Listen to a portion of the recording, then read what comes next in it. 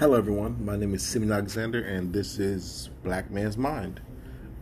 Sorry about I'm late. Honestly, I don't even know if I'm really doing this or what I'm really doing here, to be honest. So, today we're going to talk about being raised on love in the black community and being a black man being raised on love, and then also not being raised on love. Because my best friend wasn't really raised on love, but he's loved by his family, but he wasn't raised on love. And me and him had a discussion about it. So I'm gonna start with the easiest part, obviously, just being raised on love. So this is basically about me. So, being raised on love is like, I don't know. I guess it makes things easier. And I'm gonna explain firstly about my background. So I'm from the U.S. Virgin Islands originally, St. Thomas, VI, yay. So moved around a lot, and my most memorable time basically being raised on love is being in Rochester, New York, the 585. If you know, you know. So, but yeah. So there's 7 of us. My mom has 7 kids. I have 2 brothers and 4 sisters. All my sisters are older than me, and one of my brothers older than me. The other one's younger than me. Cool fact: me and my younger brother born the same day, but a year apart. Yeah, mother was busy. She nasty. But I love my mother. I love my mother. So being raised on love. So basically 8 of us in the house, probably is crazy, but I had support literally my whole entire childhood. My mom supported me with love, all of us, all her kids. And not just say like, oh, she loved us, that's just basic. Every parent loves their child. Not everybody. In this sense, yes. But how can I explain how I was raised on love is like, I don't know. Now I think about it, it's actually not hard, it's not easy to explain, but I will do the best I can. So being a black man and being raised on love is like, I was never told to man up or I need to be a man, you know what I'm saying? I was never told that my feelings don't matter. And when I cried, my mother helped me. I love that shit. I ain't gonna lie. I rarely cry, but if I do, my wife hold me. Shit be lit. I love it. I love it. But yeah. So she will hold me. She'll tell me if it's okay. If I got beat. Black parents beat their kids. So that's okay. I got beat. After I got beat, took my nap. She loved me. She loved me through the process. I ain't gonna lie, I deserved to get beat a lot, but I didn't get beat a lot, but I got beat enough. It was fine. I mean, I don't know. Like, I never once felt I couldn't come to mom with anything. I couldn't come to her. Like, she legit shit raised me on love, and to no matter what, come to her about anything, not to lie to her. I ain't gonna lie. I lied sometimes, but like for the most part, after I became a teenager, just stopped lying. Started telling the truth about everything.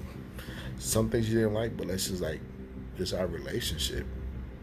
Like I literally told her when I had a girl over, when I smashed a girl at the house, things like that, or about me having sex. Heck, I was like 14, 15. The girl I was talking to was 17.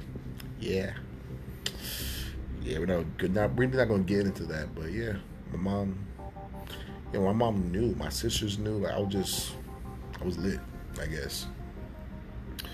But yeah, like it was just no matter what, like even if I was gay, because I'm not, just say if I was gonna come out to be gay, I'm pretty sure my mom would accept me and love me for who I am. Like, and that's, a lot of people don't have that. They have, hell, my mom even gave me tough love, and I appreciate that. Like, but a lot of people don't have that. A lot of people have the cold shoulder. I don't care what you do, get out of my house, things like that. I ain't gonna lie. My mom went through a little phase. She wanted everybody out of her house, and I left, and she wanted me back home.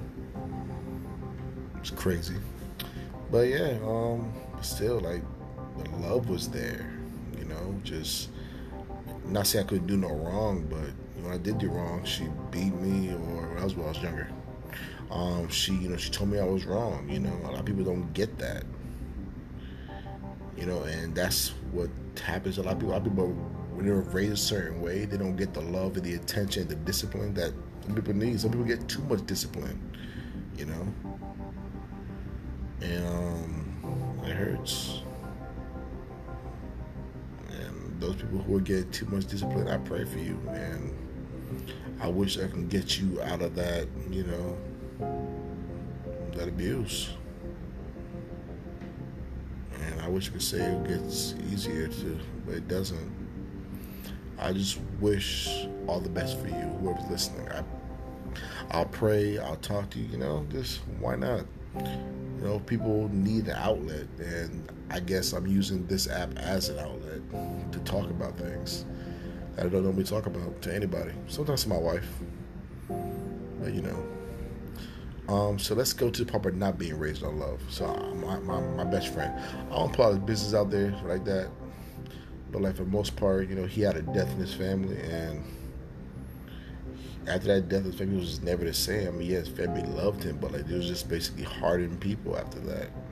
You know, they didn't want to show no love, love get you killed type stuff. You know what I'm saying? People they're just like that. And me being the person I am, I'm always smiling, like legit, always smiling. So me and him went to the same school, but he ain't like me at first, cause in the hood, what dude is gonna always be smiling in the hood? I can't help it. I was always smiling in the hood. In school, on the block. I mean, I wasn't really on the block like that, but I was on the block, you know, on the Ave. Yeah, not really, but I was always smiling, and he didn't like it.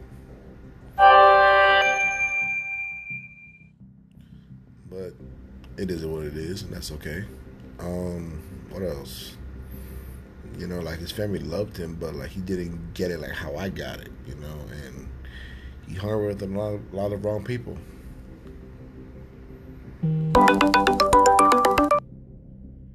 Speak of the devil. But anyway, I'm gonna stop this right here because he just called me, so I'm gonna call you guys back. Actually, I'm gonna do this again. I'm gonna come back.